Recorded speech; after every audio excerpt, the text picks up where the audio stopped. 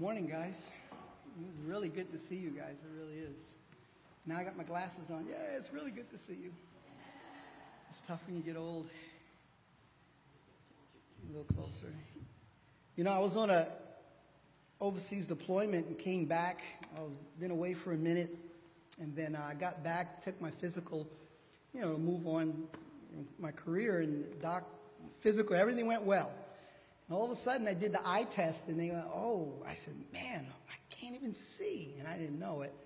So I figured maybe being around the things I was around, it messed me up. So I said to the doc, I can't see. And he says, yeah, I kind of noticed that. And, well, get dressed and I'll explain it to you. I said, okay. So I got dressed, sat outside, and was waiting for the bad news, that, oh, I'm sorry, something got in your eyes and whatever. He says, yeah, you got older while you were overseas. I said, you got to be kidding me. That can't work like that. They go, yeah, it was. I mean, I could read a map and without anything. And next thing now I'm like, oh, now I see. Oh, when I get my body, woo, I'm not going to need these. Father, we thank you for your word. What would we do? What would we do without food every day? I mean, we would starve and would not be good. Father, the same thing in the Spirit, same thing in your family. You've given us the Bible, the Word of God. It's our food, and we are honored to be here. I mean, Lord, I know you see all of these beautiful faces, and these are your people you love, and feed us, Lord. Let your word, let it just overflow, and just, we love you, and thank you for being here in Jesus' name. Amen.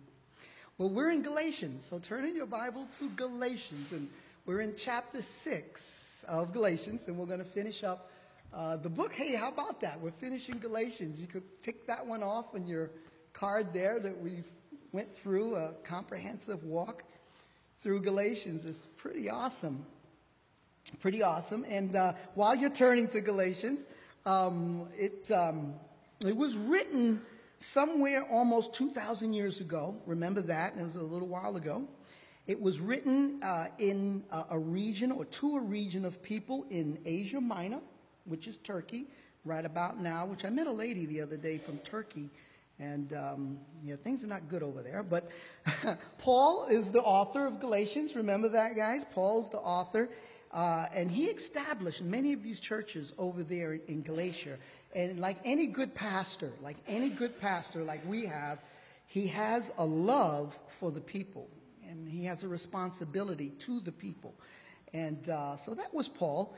However, like everything else in this world that God creates, the devil tries to just mess things up, right? So men during this time tried to creep into the churches, and they did. Right? And they tried to creep in behind Paul, and they wanted to destroy the gospel of grace. They wanted to add this gospel of works and law, and we saw that. They wanted to overturn what Paul was given by God to teach. And you know what? We actually owe a lot to Paul, because he was confronting these strong-willed men that wanted to change everything else. And he stood up. He didn't back down and say, okay, I'll give in, all right, I'll be quiet. Now, Paul, he stood up and he said no. And so we owe a lot to him to have that backbone in the Lord. We know it was the Lord, to stand up. I want you to think about this. The easiest way, and it's good to know these things, the easiest way for you or me to be turned away from the truth is if we are not in God's holy word every single day. That's the easiest way. There's other ways to be turned away from the truth, but that's the easiest way. And if we are not willing to seriously study God's word for ourselves, right? And if we get lazy, Dave, if we get lazy and just want to listen to everything that's out there, every wind of doctrine, we're going to swallow every hook that these guys are throwing out there. And we're going to be caught up in false doctrine simply because we're not in God's word.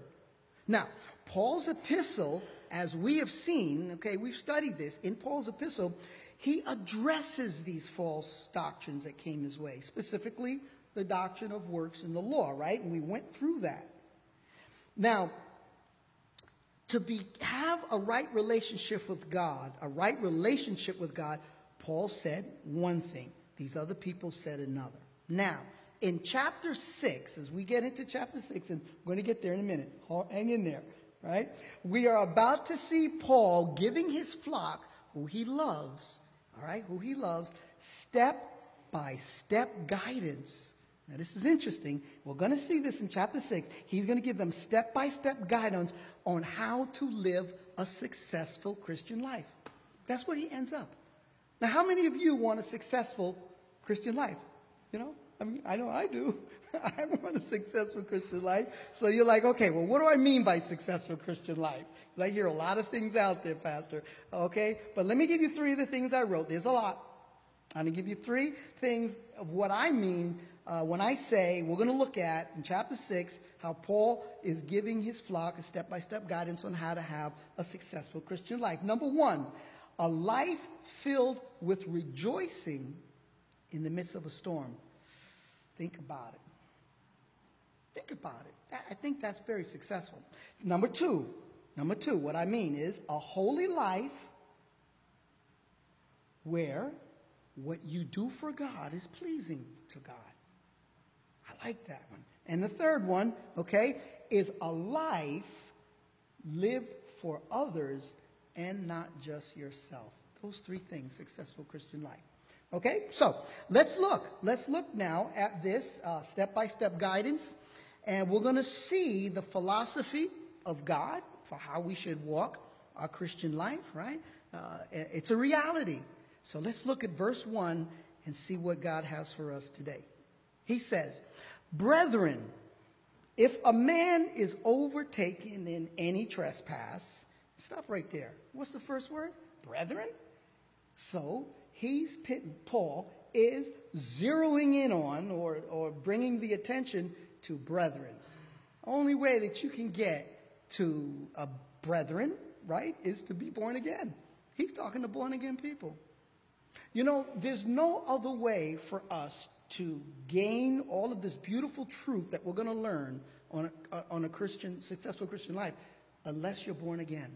And being born again is very simple.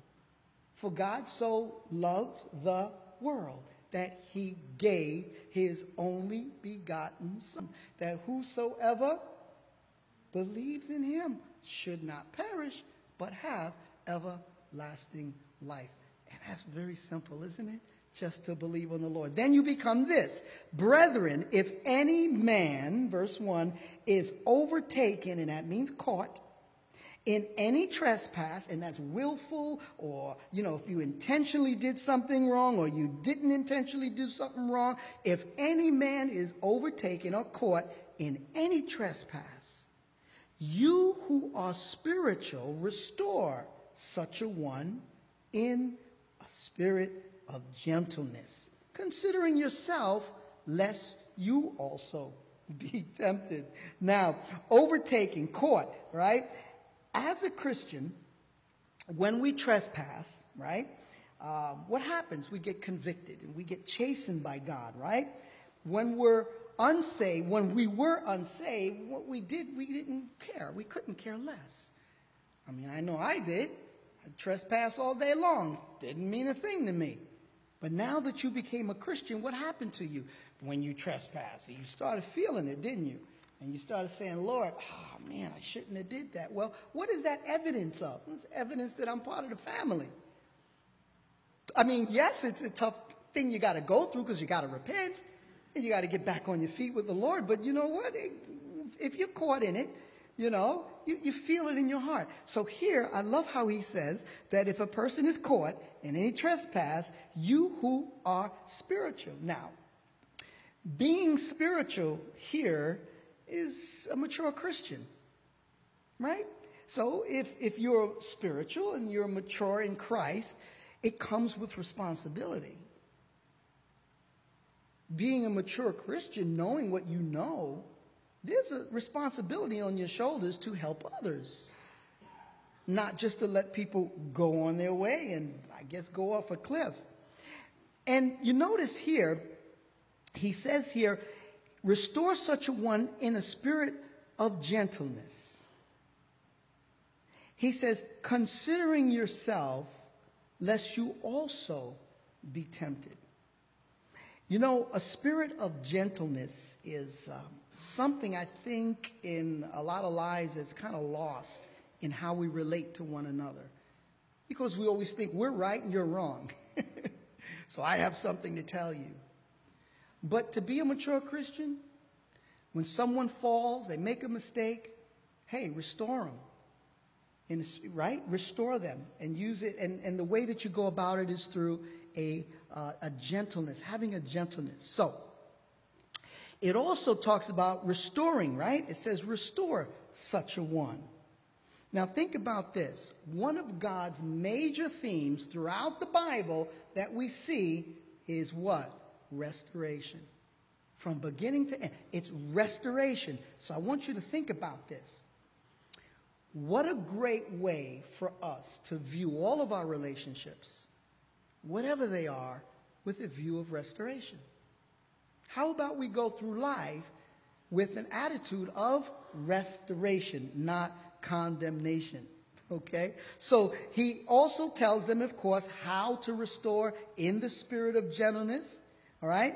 Now, if we do things in the spirit, because if you notice what it says, restore such a one in a spirit, right? In a spirit. And we're living in the spirit, right? So doing things in the spirit has a lasting and eternal effect upon other people's life. Because when you do things in the flesh, guess what it profits? Absolutely nothing. Jesus said that, right? It is the spirit that gives life, right? It is the spirit that gives life. So the things that we do in restoring someone with the spirit of gentleness, right? What does that do? It has a lasting and eternal effect upon that person. And hopefully they will take that and pass that on to somebody else that they need to restore. So having the gentleness of God in restoring someone is far-reaching. It's far-reaching. Now, he says here, look at verse 1, considering yourself, lest you also be tempted.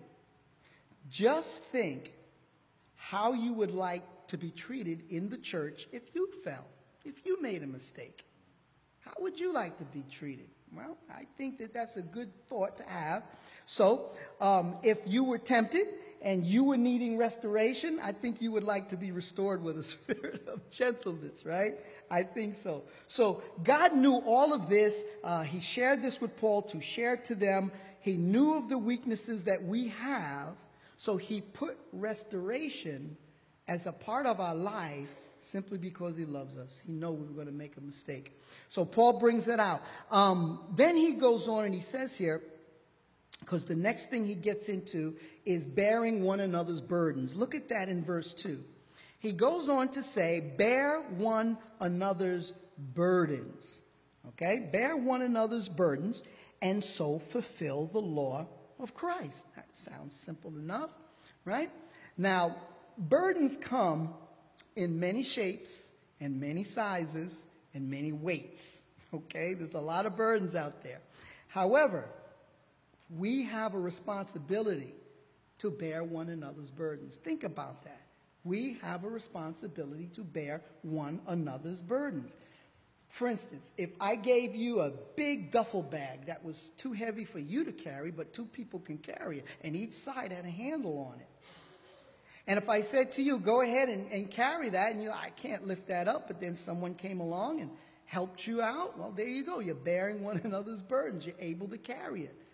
And what this here has an idea of is when it says bear one another's burdens, it's you're walking together with that person. You know, you're walking through what they're going through, the difficulties. And I got to add, and I must add, that our burdens that God has allowed us to carry, they don't go on all the time into eternity. There is an end. You got that right. The things that we go through, as heavy as they might be, as difficult as they be, there is an end to it. There is an end to it. God has an end in sight, and guess what? Eternity, we're not going to have those issues, that's for sure. Remember, it says here, remember what Jesus said in John 13:34, and it goes along with verse 2, where he says, bear one another's burdens, and so fulfill the law of Christ. Jesus said this in John 13:34. A new commandment I give to you. And I love when God gives us things. He says, a new commandment I give to you, that you love one another as I have loved you. That you also love one another. That's it. So now, Chris, you're stuck. You got to love me. Right? So you got to love one another, right? And that's the new commandment. So that goes right along with verse 2. He says, so fulfill the law of Christ. Now, let's look at verse 3 as we move along through chapter 6. He says, for if anyone thinks himself to be something when he is nothing, he deceives himself. Oh, man. Being high-minded and prideful, or thinking yourself to be something when you are not, is self-deceiving. It's self-deceiving, okay? And that is a worldly trait, to have that attitude. I know you guys see a lot of that in the world. People thinking they're something when they're not. Well, he's telling the church, hey, don't do that. Don't do that. So how do we stay away from that? How do we stay away from verse 3? Well, I love how he does this. He talks about examining and proving and testing what you've done. Look at verse 4. Look at verse 4. So he gives that instruction in verse 3. Then he says, but let each one examine his own work, and then he will have rejoicing in himself alone and not in another. I love that. Now, our work, things that we do, right, are between God and us, guys. Okay, we don't have any billboards saying, look at me and look what I've done, right? We don't need any pats on the back saying, oh, great job, you did good, keep doing it, right? What he's saying here is we need to examine the work that we have done. Well, why am I examining the work that I've done? Listen to this. Well, for me, I know many times the things that I do, my motives are not, as pure as maybe yours, Kathy, But I tell you one thing. If we can examine what we do, we can think about 1 Corinthians 3:13. Think about this, 1 Corinthians 3:13. It talks about a testing, fire. It talks about, and the fire will test each one's work of what sort it is. So I want to think about this. If we could prove, or if we could test, or look at what we do, right, the works that we do, we could prove or test it, right, here on earth for the Lord, right? And we could make our corrections and get our attitude squared away, so I do what I do right before the Lord. Then guess what happens on reward day? A lot of that stuff's not going to burn up, is it? I've already looked at why I do the things that I do. And I says, okay, my motives were wrong, but I need to examine myself. I need to check myself and do what's right. And then you know what happens? Come that day, and where it talks about in 1 Corinthians chapter 3, on that day, the reward day, a lot of the fire that's going to burn up a lot of my works, maybe a lot of them will stand. And that's something if I'm doing what is right here on this earth before the Lord. But it takes me to examine myself.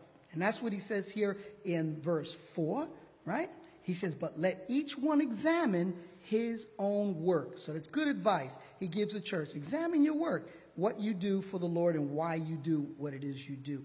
And then you'll have rejoicing in yourself alone and not in another. It's between us and God, you and God, what you do for the Lord. And then he says in verse 5, look at verse 5. He says, for each one shall bear his own load. I like that. Now, Paul is not contradicting himself in verse 2, where he says about bear one another's burdens. Here he says, right, that you, for each one, shall bear his own load. Now, he's talking about here in verse 5, individual responsibility. That's what he's talking about. He's talking about individual responsibility. Once again, we each have an individual responsibility to examine their own work and be responsible to the Lord. Very good advice that he gave the church there. Now, Paul now instructs the church on how they should respond to teachers. Look at verse 6. How they should respond to the teachers in their church, to their pastors.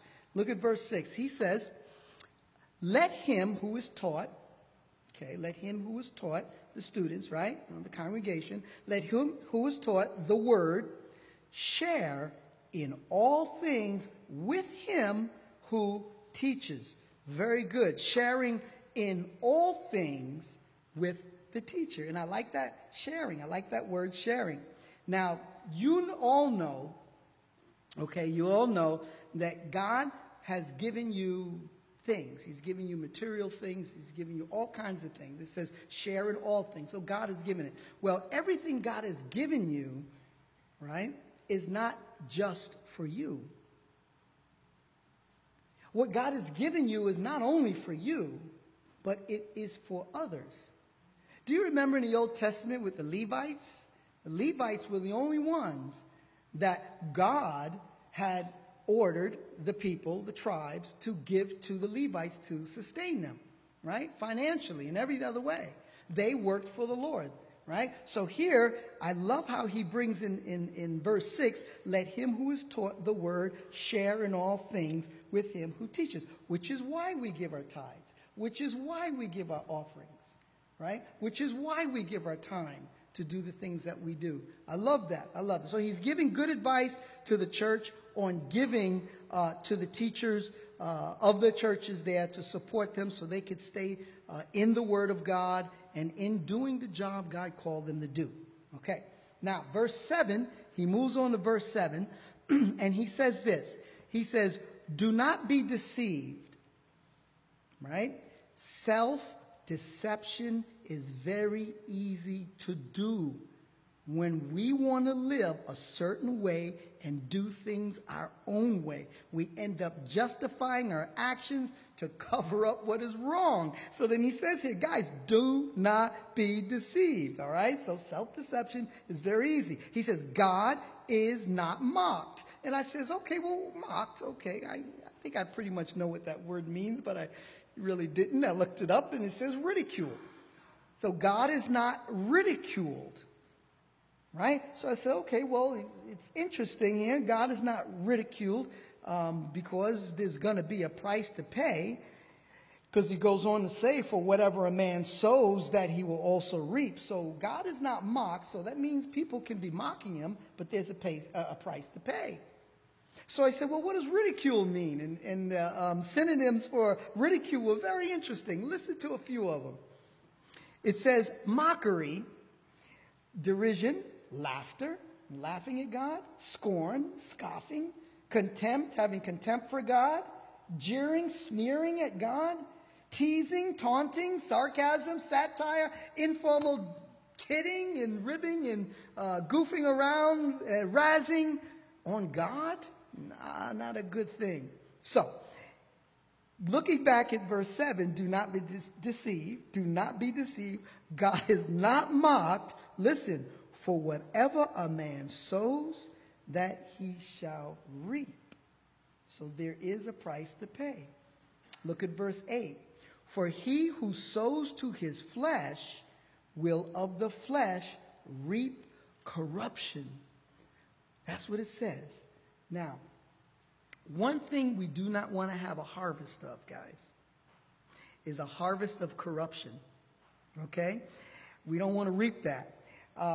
We don't want to use the gifts that God has given us. We don't want to use the time that God has given us and all of the resources and blessings that we have. And we don't want to take that and sow it to the flesh, because guess what's going to happen?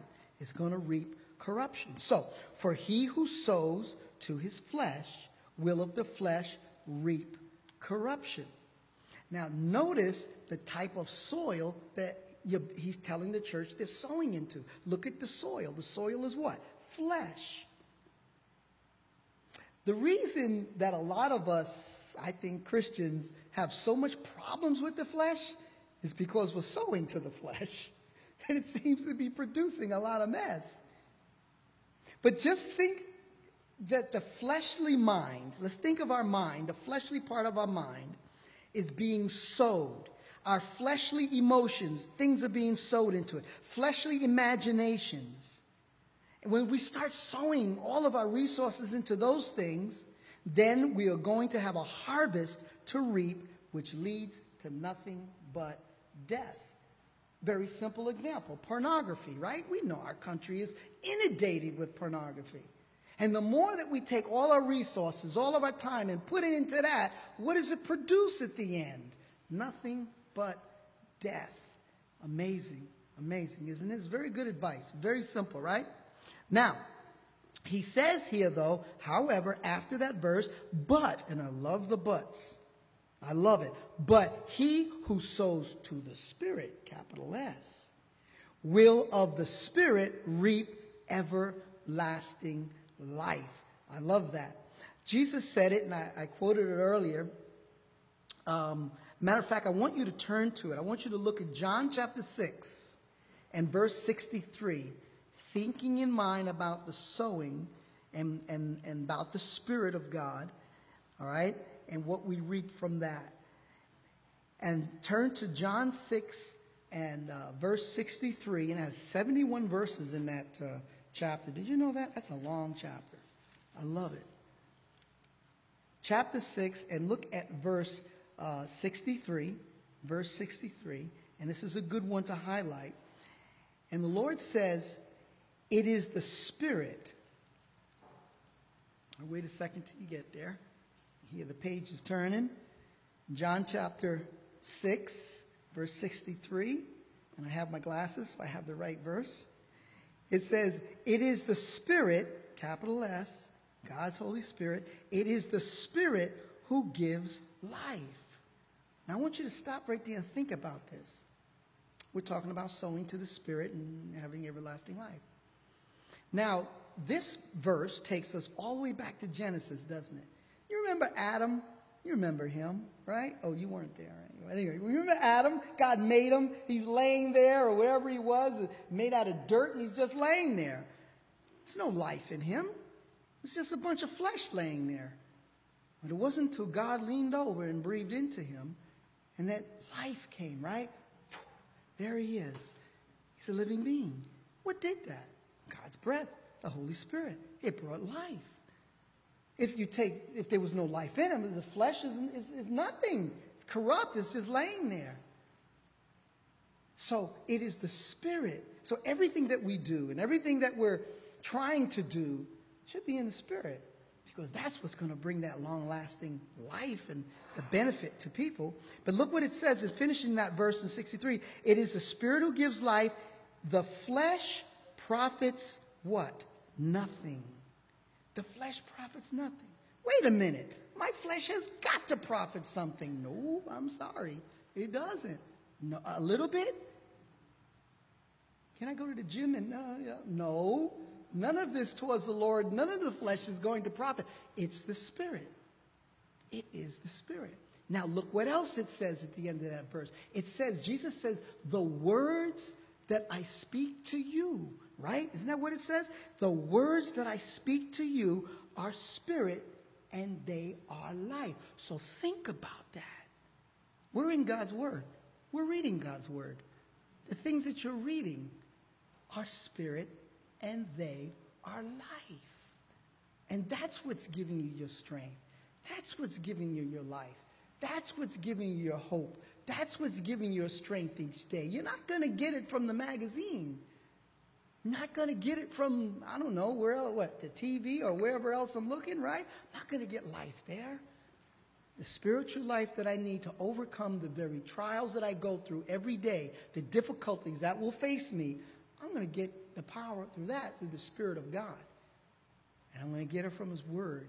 The very words of God are spirit and life. I love that. I love that. Okay, so let's move along a little bit here and we'll finish up our chapter. All right, so let's stay close to God's Word, guys. following his word very close so that we will have an awesome harvest that we can be able to reap. That's the harvest I want to reap. I don't want to reap any of these bad harvests to the flesh. All right, let's read verse 9 and let's move along. It says, and let us not, all right, so got it. And let us, I like the us, I like the togetherness, I like us in the church. Let us not grow weary while doing good. For in due season we shall reap. I like that. We shall reap if we do not lose heart. Oh, man. Now, it says let us, so it's a nice family thing talking to the church here. I like that. I like us being a part of that. Let us, okay? If we lose heart, that's what it says here. If we lose heart, we're not going to reap. That's what it says, right? Let's look at that again. He says at the end of verse 9, if we do not lose heart, he says, if we do not lose heart, he says, for in due season we shall reap if we do not lose heart. Saying that if you lose heart, you're not going to reap. Now, it is easy in our day and age to lose heart in the things of God.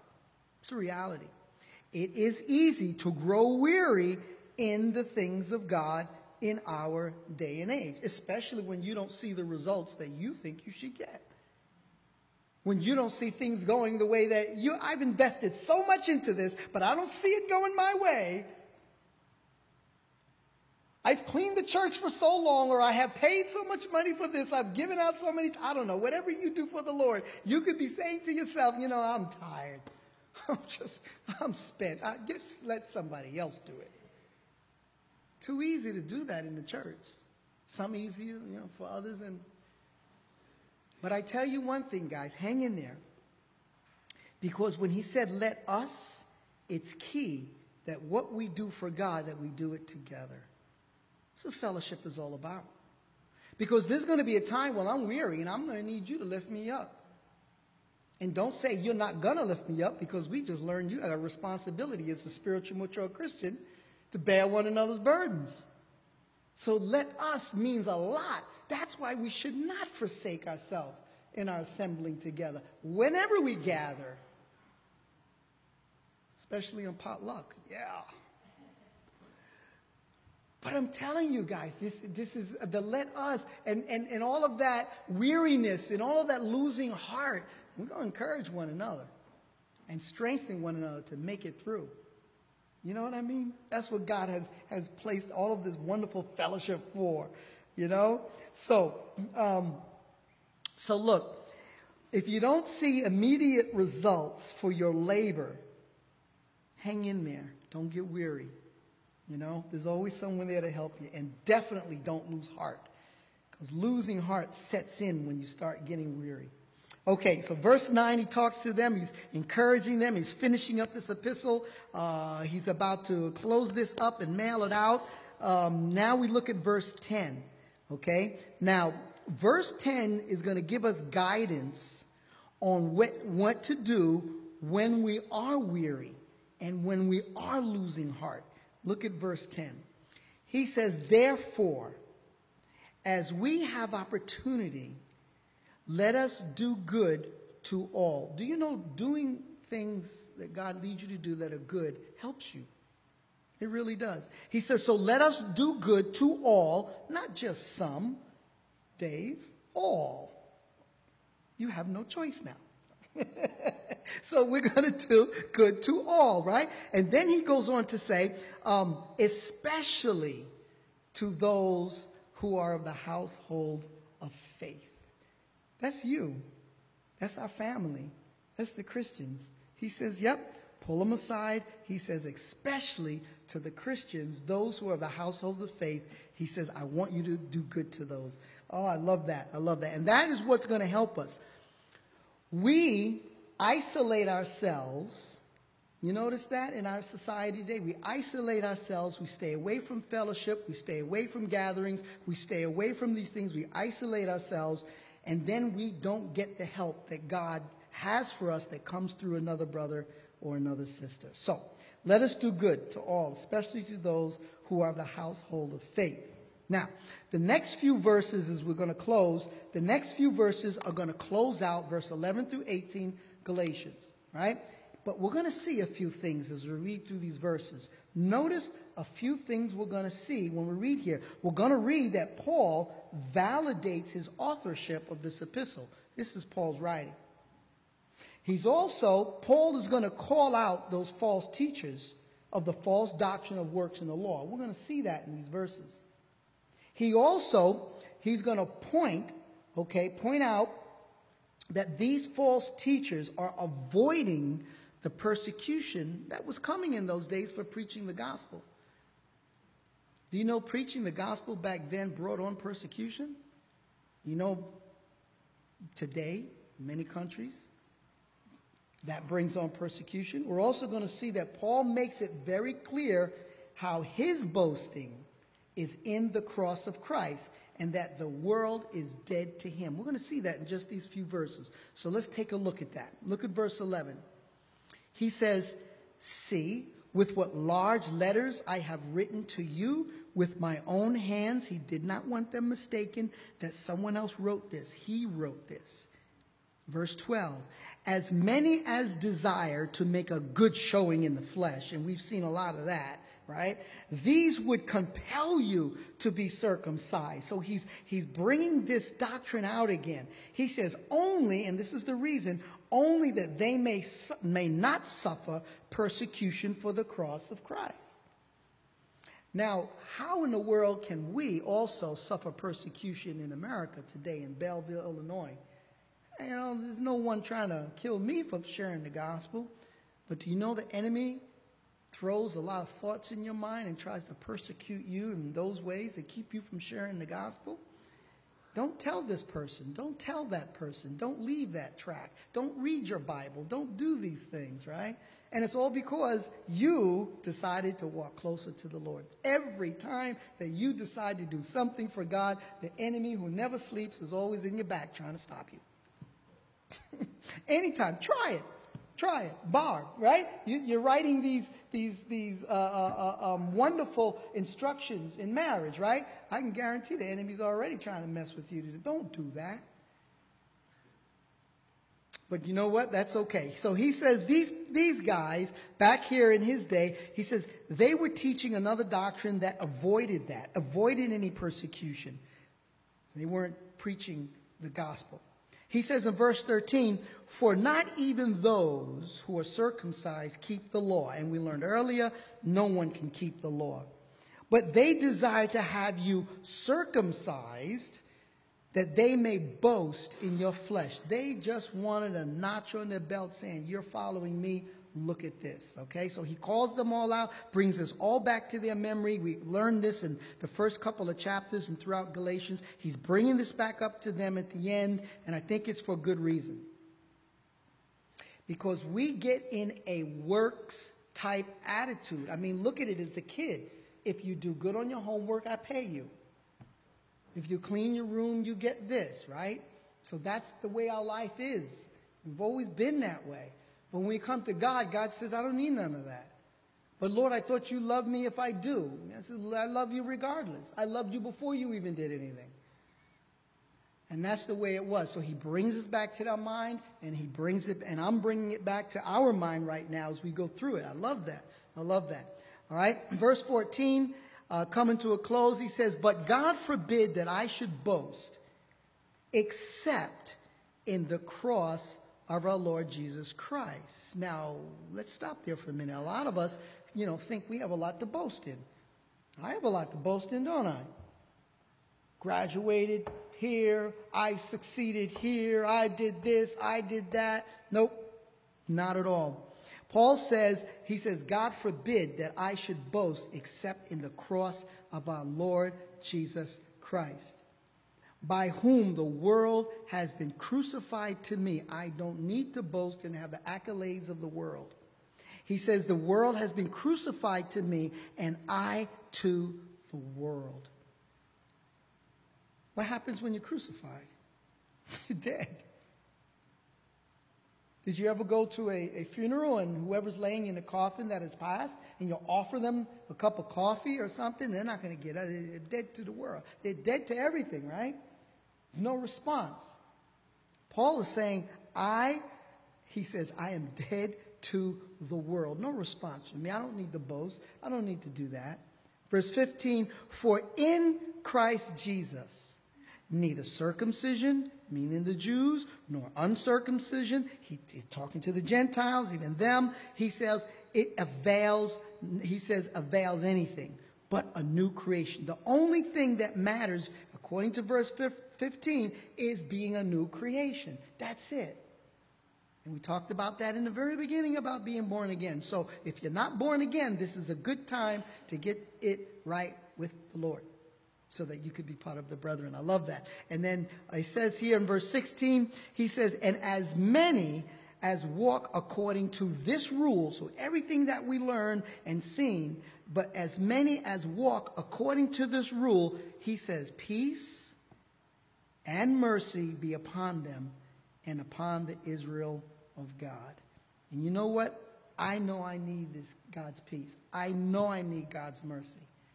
And I know I need to be walking in the very things that I've been learning right out of Galatians. I love it. I love it. So he prays a blessing over them. Peace and mercy be upon them. Verse 17. He says, from now on, let no one trouble me. So he was being troubled by this stuff. Have you been troubled by the things in the world? You turn on the news, or you hear things on Christian radio or Christian TV. Does it trouble you, some of the things that are coming over there?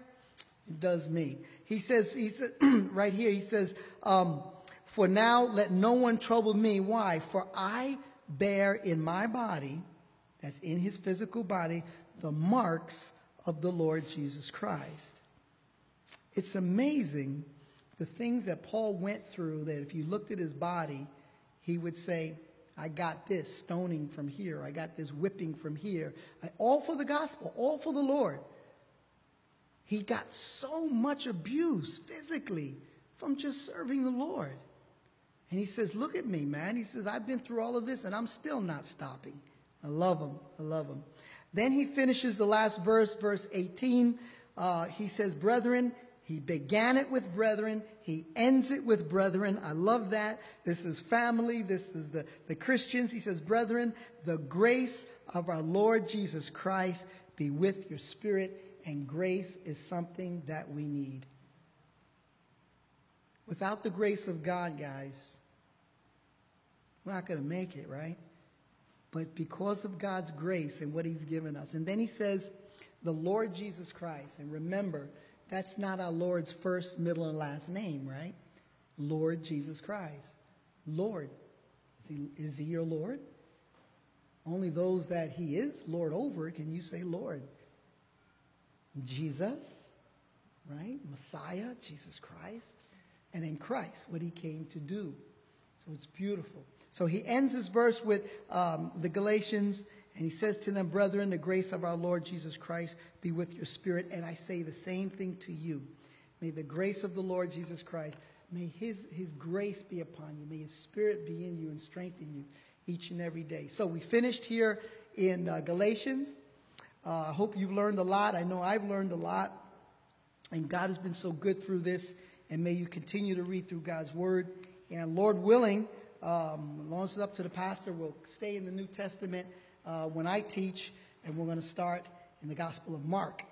And I think you're going to really enjoy that. Right, Mark?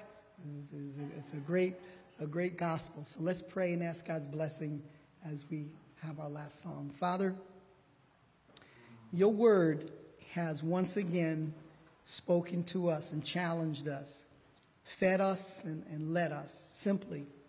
So we pray that as we continue to look through Galatians and we continue to read through it from time to time, that you continue to strengthen the things we've learned so that our lives will be those successful Christian lives that not only you've planned for us, that we desire. I pray, Father, that your blessings will continue to rest heavily upon us through your wonderful word and as we continue to look into it. We ask your blessings in Jesus' name. Amen.